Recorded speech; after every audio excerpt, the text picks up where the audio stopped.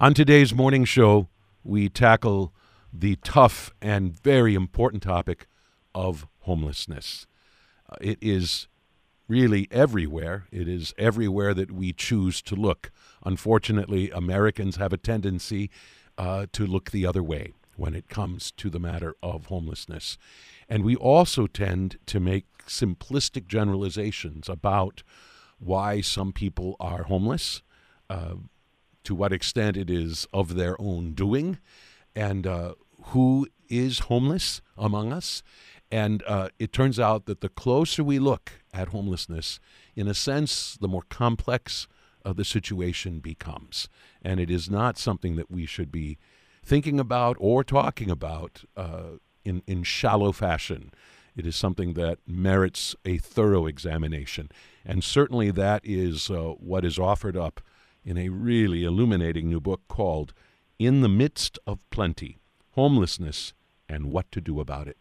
And I am very pleased to be able to speak with one of the book's co-authors today, Dr. Mary Beth Shinn, who is a Cornelius Vanderbilt professor at Vanderbilt University. She has done extensive work in this field and on this topic, and brings a wealth of experience to bear on such questions as who becomes homeless? Why do people become homeless? How do we end homelessness? And how do we prevent it from occurring in the first place? Four profound questions, all examined in this book published by Wiley. Dr. Mary Beth Shinn, we welcome you to the morning show. Thanks so much for having me. Before we begin talking about your book, I think it would be interesting if you could give our listeners a sense of your own academic background and also the work that you specifically do at Vanderbilt University. Mm-hmm. So I'm a community psychologist by training, though the work that I do is really interdisciplinary. It involves sociologists, anthropologists, economists, and I teach in an interdisciplinary program at Vanderbilt called Human and Organizational Development. The doctoral program is called Community Research and Action, and that may be a little bit more accurate description of the kinds of work that I try to do. In the book, you make mention of the fact that you have, in a sense, been in the trenches of this problem of homelessness for quite a long time. Explain how you first, in a sense, became aware of it or directly encountered it. Mm-hmm. So back in the early 1980s, mid-1980s, when homelessness began to spill out of Skid Rows and into everyone's consciousness, I was a young mother teaching at New York University, and my kids would kind of pull on my sweater and say, "Mommy, what's this person doing here?" It's hard to recapture the kinds of shocked disbelief we had that homelessness was occurring in the United States, in a wealthy country, because in the 1970s we really thought homelessness was at an end. It was confined to Skid Rows. It was older men. One of the books at the time was called Old Men, Drunk and Sober. And social scientists thought that when that generation passed, homelessness would pass too. But that's not what happened. We began to see younger people, minorities, women, and then families spill onto the streets. And I was shocked like everyone else and wanted to do something about it. Maybe it's because I happen to be Lutheran, but one thing that leapt out to me in your book is a reference made in the first chapter to Martin Luther and to something that he wrote back in 1528 called The Book of Vagabonds and Beggars. I knew nothing about this until I read your book. And I think it would be interesting to just talk a moment about this because this is within a wider context of the way we have tended to think about the homeless. Tell our listeners about this this writing by Martin Luther from the mid-16th century. I was pretty surprised to find it as well. But it's part of a long history of trying to label people who are poor and to look at what's wrong with them and to kind of shunt them aside in some ways. So perhaps surprising for Luther to have done. But it's part of a long history of looking at what's wrong with people, trying to categorize them, to make them into others, people other than ourselves, that we can then perhaps not pay as much attention to. You tell us that in this book by Martin Luther, 28 varieties. And as he was trying to, in a sense, understand the homeless, or at least label them or categorize them, it speaks to something we have a tendency to do. You write at one point, we have a tendency to focus on deficits or challenges among the homeless. It is perhaps natural to ask, what is wrong with the people we encounter who are homeless in our streets? But you go on to say, there are more important questions to ask. Let's talk about that. First of all, what is the value of that first question that we are so inclined to ask? Does it? I suspect you would not say that it has no value whatsoever or no importance whatsoever, but you do say there are more important questions to ask. Let's first talk about that first question. Is it worth asking? So it's important to understand who becomes homeless, and it's perhaps natural to try to understand why they differ from other people. But we also often do that in kind of pejorative terms. So, back to Martin Luther, I just looked it up again. He talked about schleppers or false begging priests and Sündenbürgers or pretend murderers, and so forth. These days, we talk more about issues like mental illness or substance abuse or disability, and it's certainly true that people experience homelessness are more vulnerable along a lot of dimensions than other people. So they're more likely to experience mental illness, they're more likely to abuse substances, they're more likely to have other kinds of disabilities. Though half of folks, even single individuals who experience homelessness, don't have those problems. And in families, they're even rarer. But why should the penalty for mental illness be homelessness? Right? The reason people with mental illness become homeless is not basically their mental illness. It's because society is not providing housing and adequate disability benefits for people who have trouble in the labor force because of disabilities. So even though we need to understand the problems that people face, we also need to understand what we can do about it so that folks who experience mental illness aren't more likely to end up on our streets. And that's where we get to this intriguing question about how do we prevent homelessness? That is, how do we keep people from becoming homeless in the first place versus ministering to their needs when they already find themselves homeless? As I said, one of several important questions approached in your book. For those of you just joining us, I'm speaking with Dr. Mary Beth Shinn, a professor at Vanderbilt University and co-author of In the Midst of Plenty, Homelessness and What to Do About It. One of the intriguing questions here is about how the assumption sometimes is made that there's always been widespread homelessness, that this is just a part of life, a part of the world, a part of the human condition, and something that is unfortunate but nevertheless maybe with us to stay and largely unavoidable. But you say that we have not always had widespread homelessness. Explain what changed in the 1980s that seems to have worsened the homelessness problem to such a significant degree. Mm-hmm. And it's hard for people today to kind of recapture the shock disbelief that we felt when homelessness began to really arise. And for young people today who spent their entire lives picking their way around their fellow citizens on the street, it's hard to believe that there was a time when we had very little homelessness. But in the 1970s, we really did have very little homelessness.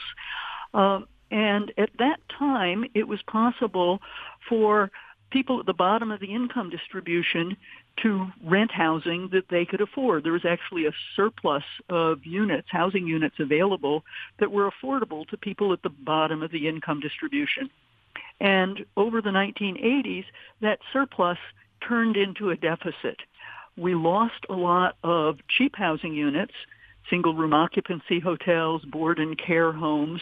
Arguably, the housing became of better quality, but it also became more expensive.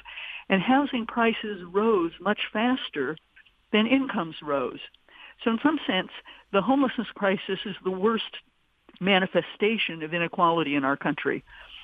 People at the bottom simply can't afford housing.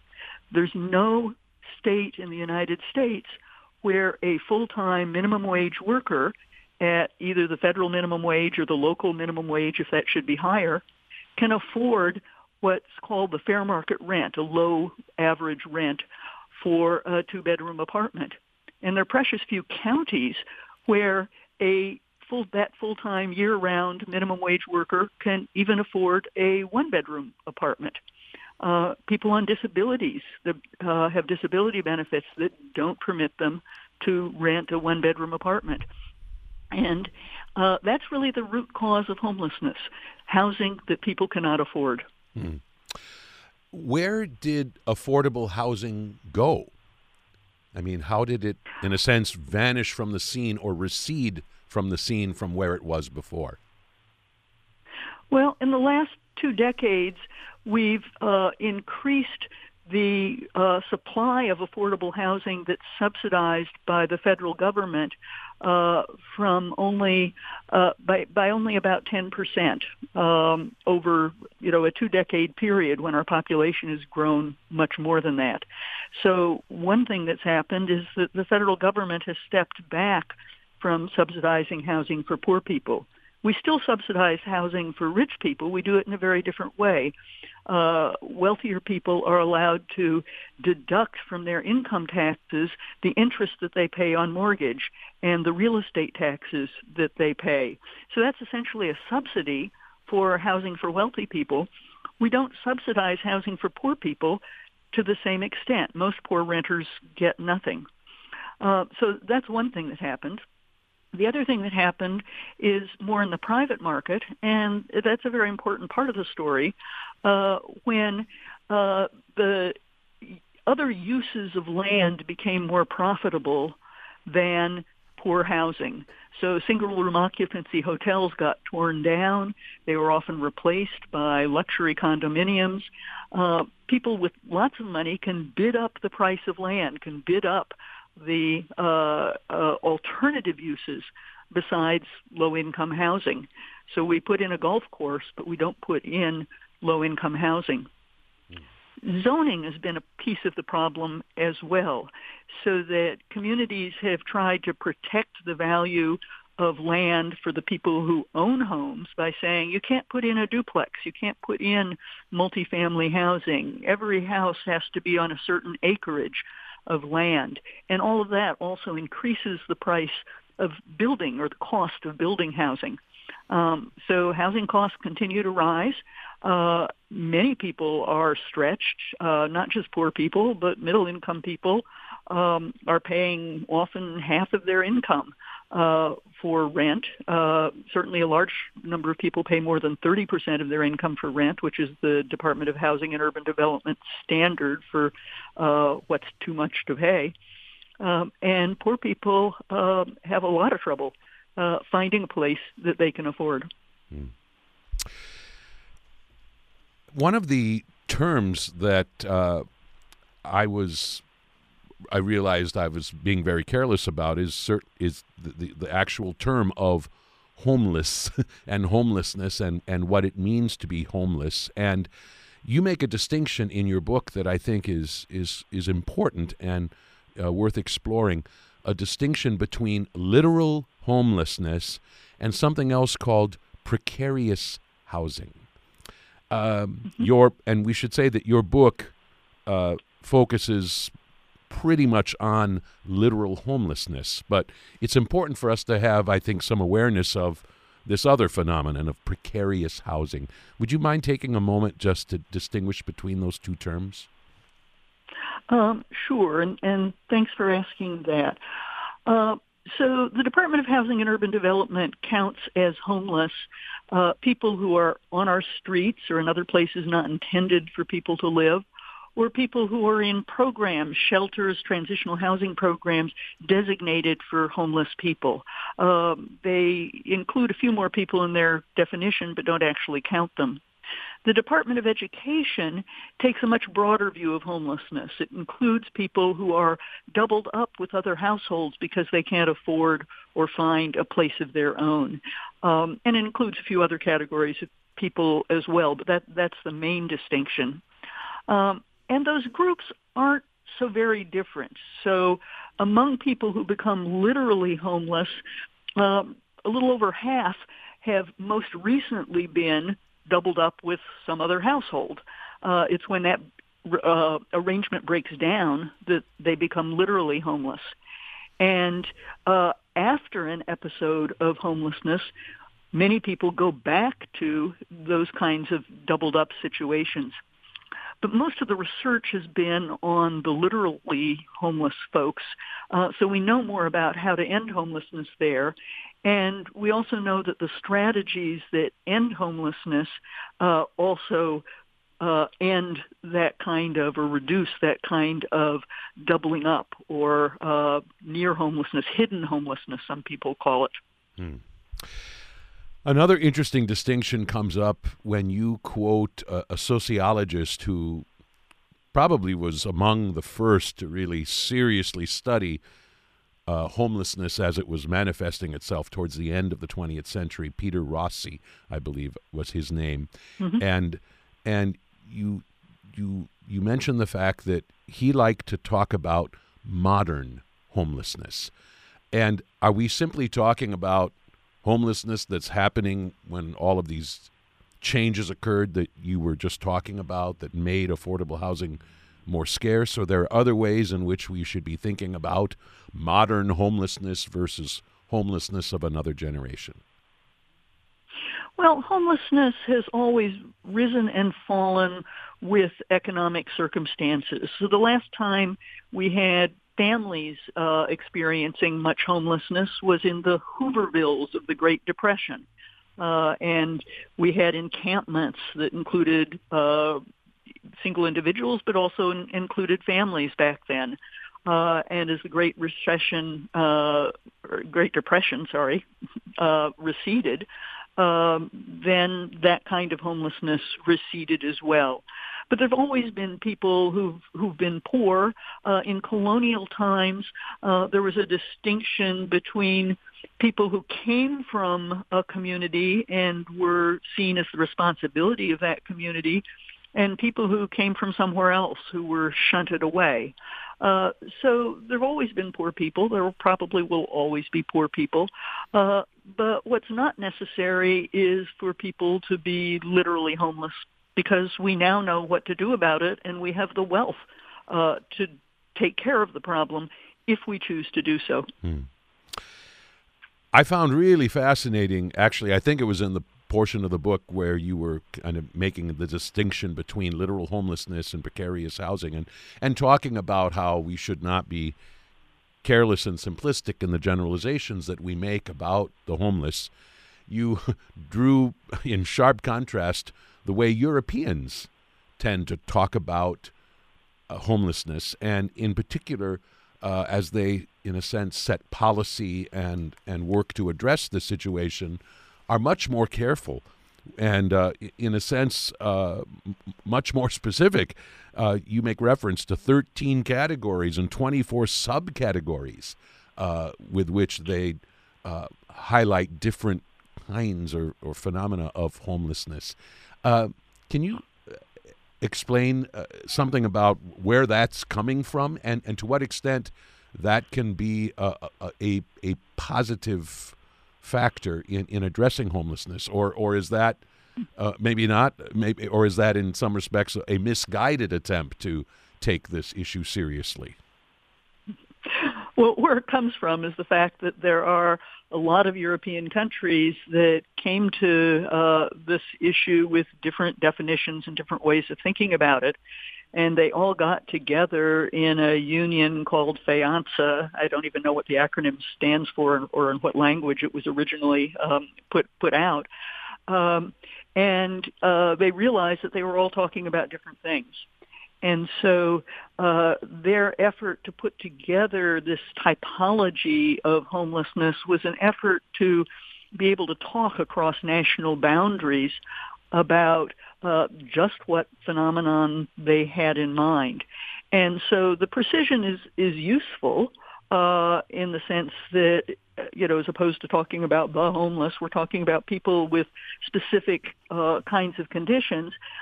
It's probably overkill to have so many different categories, but it helps with cross-national communication. We're speaking with Dr. Mary Beth Shinn, a Cornelius Vanderbilt professor at Vanderbilt University and the co-author of a very important book called In the Midst of Plenty, Homelessness and What to Do About It. I realize now that I intended early in the interview to ask you about that title, and I think you yourself acknowledged that some people might be taken aback by that title, but it was chosen very deliberately. Explain the thinking behind that title, In the Midst of Plenty. So right now, in the midst of a COVID epidemic, people probably don't feel like they're living in the midst of plenty. And indeed, there's a lot of economic suffering. And I should say that the book was written just before COVID. But what I want to say is that we have the resources in the United States, if we choose to use them, to end homelessness. We don't have to have that in our country. Other countries that are less wealthy than we are, Finland is a prime example, have essentially ended the kinds of homelessness that the Department of Housing and Urban Development count, the kinds of literal homelessness of people on the streets. And they're attacking the hidden homeless. They're attacking the kinds of doubling up homelessness that we haven't even begun to think about. So they're less wealthy than we are, but they chose to make a difference. We've halved veteran homelessness in the last decade by devoting resources to it. The Department of Housing and Urban Development, the Veterans Administration have shared resources to put people in various kinds of housing programs, and we can talk about the different programs that work for different groups. And the Mayor's Challenge put veterans at the front of the line.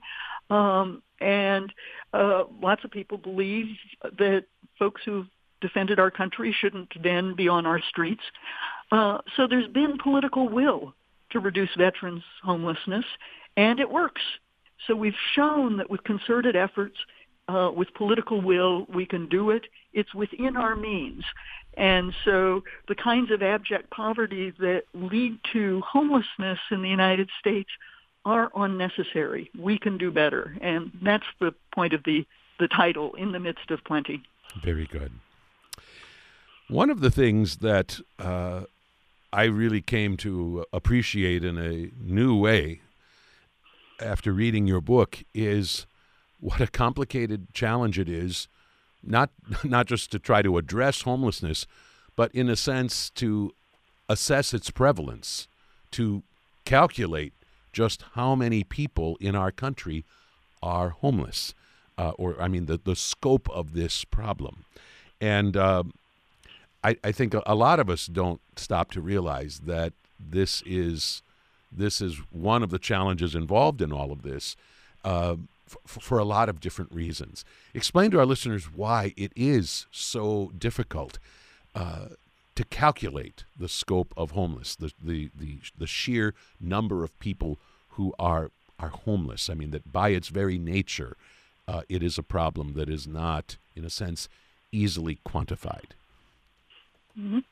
Well, I think if you think about it for a moment, if you try to guess how you might go about counting people who experience homelessness, you'd realize what a difficult problem it is. But it's a difficult problem for two reasons. One is finding the people who are homeless tonight, and we know that homeless counts miss people. But the second reason is that most homelessness is temporary. So a lot more people experience homelessness over the course of a month, a year, a lifetime than are homeless on any given night. So the Department of Housing and Urban Development sends counters out, or local communities send counters out, on a night in January to try to find all the people who are on the streets. We know they miss people. But based on those counts, we believe that there are over 500,000 people who are homeless on any given night. That includes people who are out of doors and people who are in shelters. Over the course of a year, we document about 1.4 million people who are just in shelters, never mind the people who are out of doors. And over the course of longer periods, it's a far greater number. So perhaps surprisingly, the ways that you get the highest numbers are to do telephone surveys of people who are living in conventional dwellings. Bruce Link did that back in 1990. And he called up people who were living in regular housing, no barracks, no jails, no homeless shelters, nobody on the street, just people in housing. And he was doing a survey to try to understand attitudes towards homelessness, but he thought, well, maybe people who have some experience will have different kinds of attitudes. So he asked, have you ever experienced homelessness? Has there ever been a time in your life when you've been homeless? 14% of people said yes.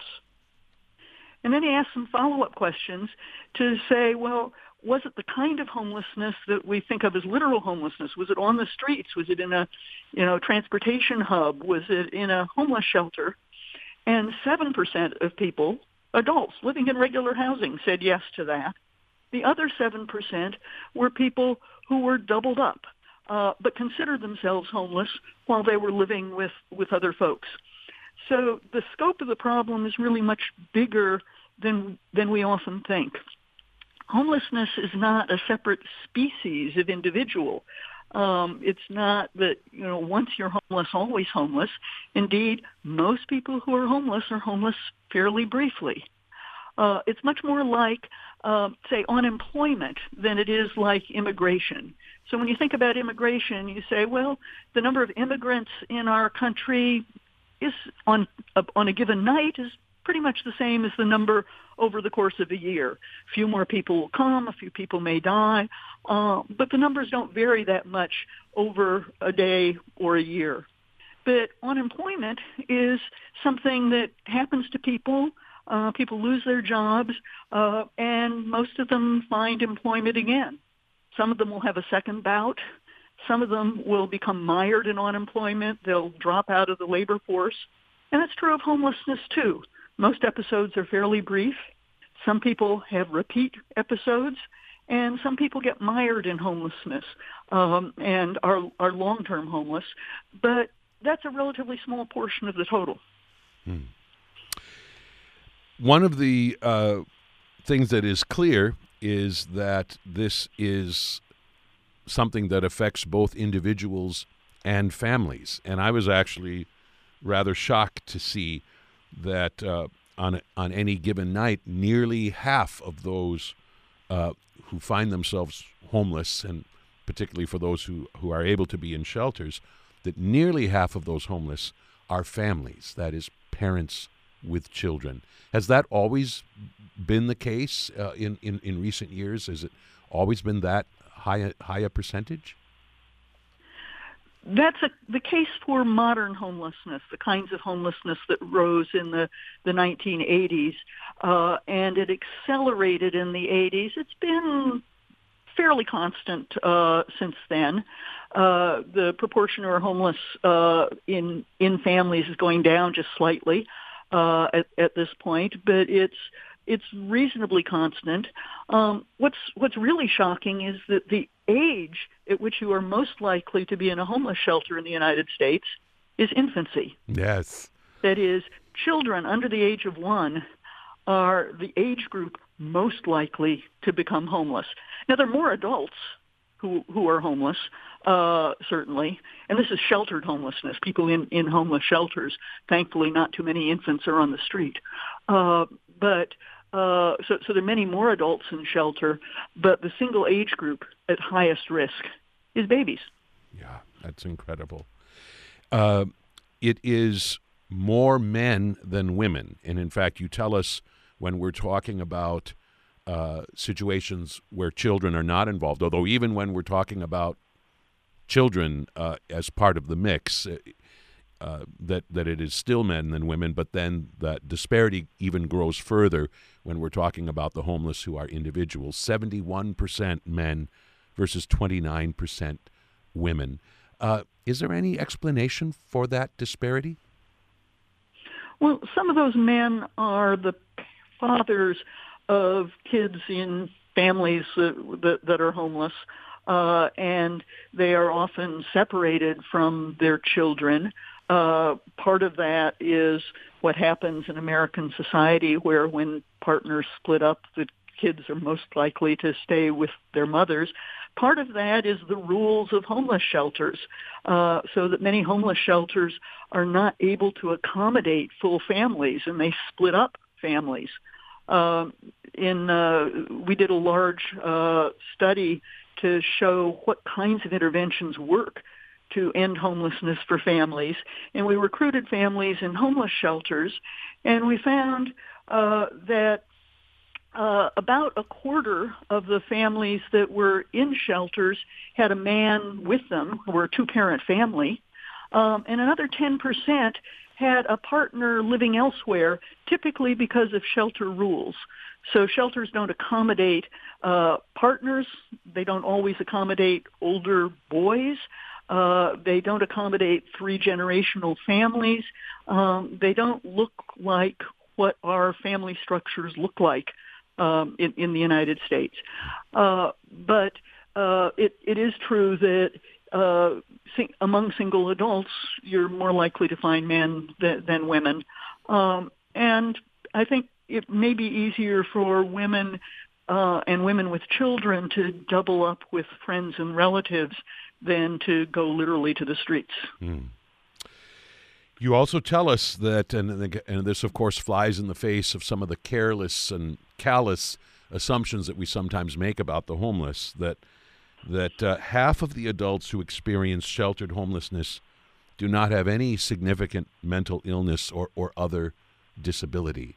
And this really shakes us loose from the stereotype that a lot of us still tend to form about who are the homeless and why are they homeless. Mm-hmm. No, I think homelessness is primarily an issue of affordable housing. It's primarily an economic problem. And so simply giving people housing that is affordable ends homelessness for many.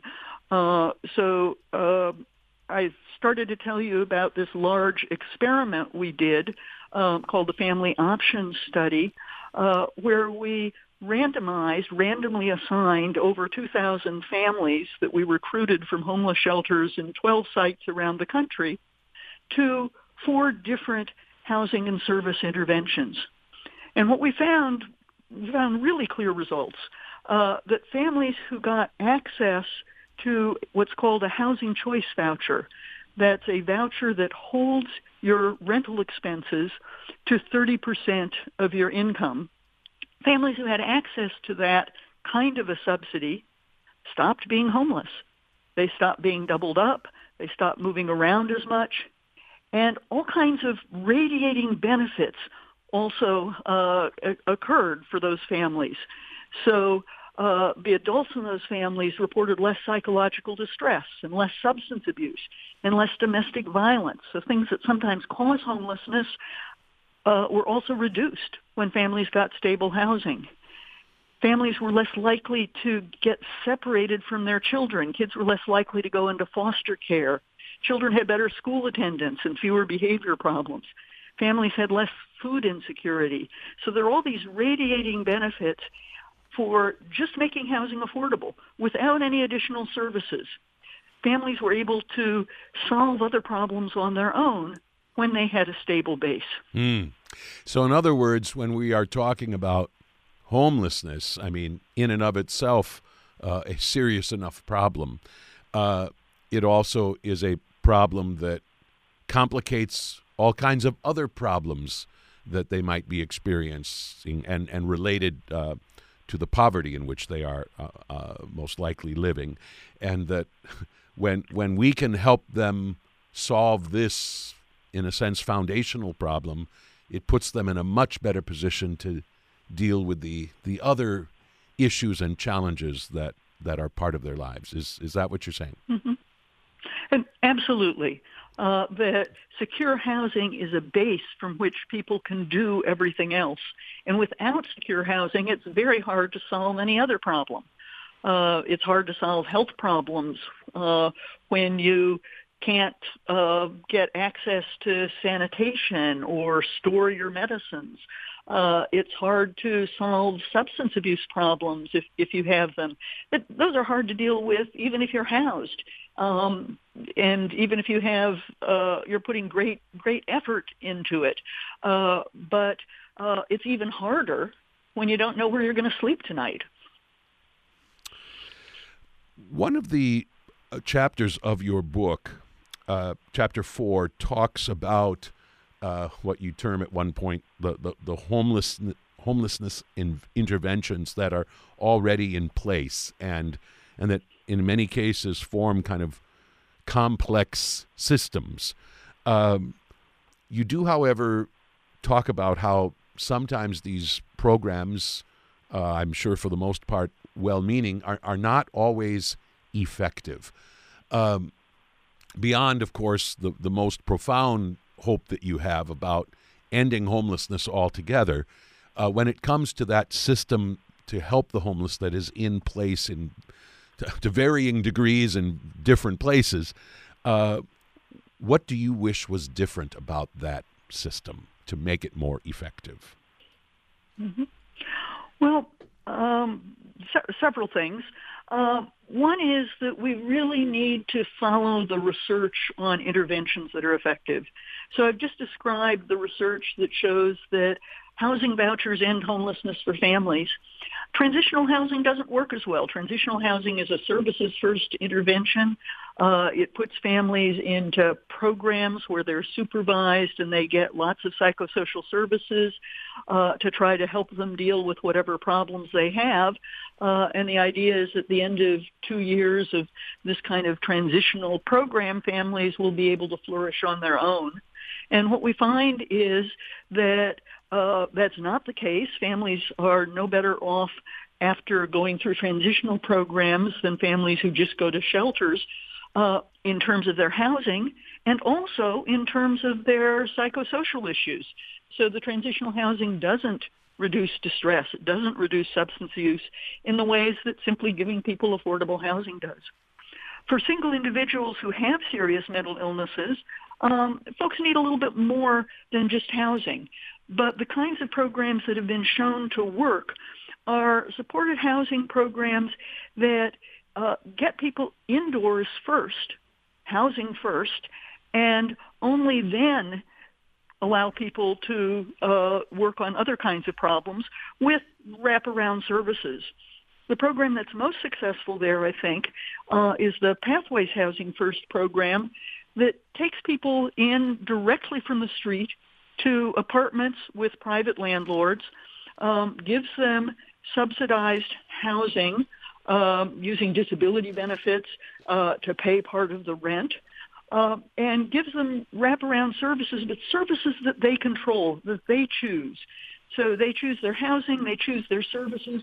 Services work a lot better when they're freely chosen. And when you don't bounce people back to the street simply because they make a mistake at some point. So that's a program that's been shown to work. There's been a multi-site study in Canada called At Home Chez Soi that really proved that program was much better than a services first kind of program that tries to get people clean and sober before they're allowed to come indoors. Works better for housing, doesn't hurt on substance abuse, doesn't enable substance abuse.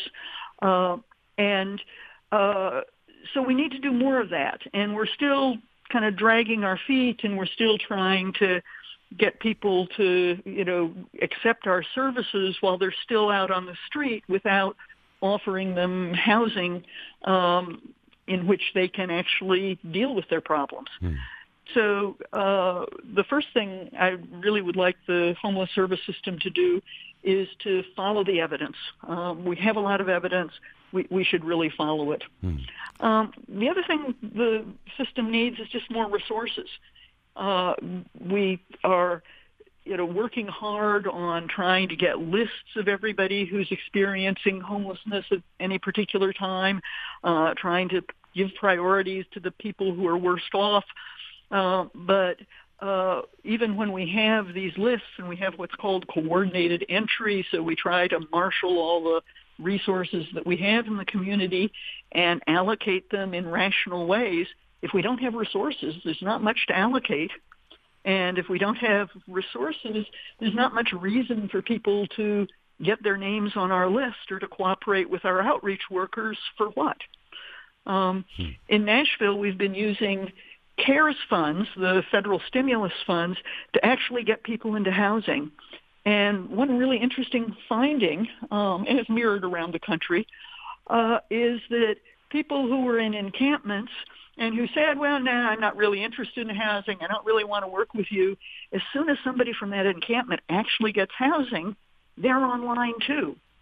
The reason they said, well, I just as soon stay outside is that they didn't believe that anything they would do in working with an outreach worker would get them to housing. When they see that housing is a real possibility, they're lining up. Wow. You mentioned at least once, maybe twice through the course of this interview, that one, in a sense, cause for hope is when we look at what has been done with homeless veterans. And I hope people understood the first statement that you made about that in the interview when you said that veteran homelessness has essentially been halved, that is, cut in half. Can you explain how such a thing was possible and how directly applicable that success story can be to the overall homelessness issue and problem in our country? I think it's a great model. So what happened is the Secretary of the Veterans Administration, Shinseki, under the last presidential, under the Obama administration, decided that homelessness among veterans would be a priority. And making it a priority, he worked with HUD, the Department of Housing and Urban Development, to set up a program called HUD-VASH, Department of Housing and Urban Development, Veterans Administration Supportive Housing, to provide this kind of supportive housing following a Housing First model to veterans who had disabilities. And that worked famously. They also, in the Veterans Administration, now ask 2 screening questions of every vet who comes in for health services once a year. So you come in to, for your diabetes, you get asked once a year 2 questions, one about whether you've recently had housing instability, and a second about whether you expect housing instability in the near future. And if you do, they send you over to prevention services. They've used some other programs called rapid rehousing, where you give people short-term rental subsidies. Those don't work so well for families. Families aren't able to develop enough income in a short period of time to bridge to fully funding their own housing. It's more likely to work for single individuals, and it can be used as a bridge to longer-term housing subsidies.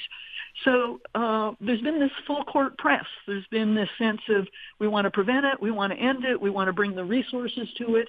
The only new resources for housing vouchers that have been provided recently are for veterans. That's not quite true, but it's almost true. So by making it a priority, we succeed. And we haven't made it a priority for other people, but we could. As you say in your book, I think so eloquently, homelessness is a choice, not a choice by people sleeping on the street, but a choice by the rest of us to look the other way. There is so much to think about in your marvelous book, again titled In the Midst of Plenty, Homelessness and What to Do About It, published by Wiley, co-authored by my morning show guest, Dr. Mary Beth Shinn. Professor Shinn, thank you so much, first of all, for all of the important work that you have done on this profoundly important question and issue. And thank you for being part of the morning show to talk about your marvelous book. Best wishes. Well, thank you so much for having me.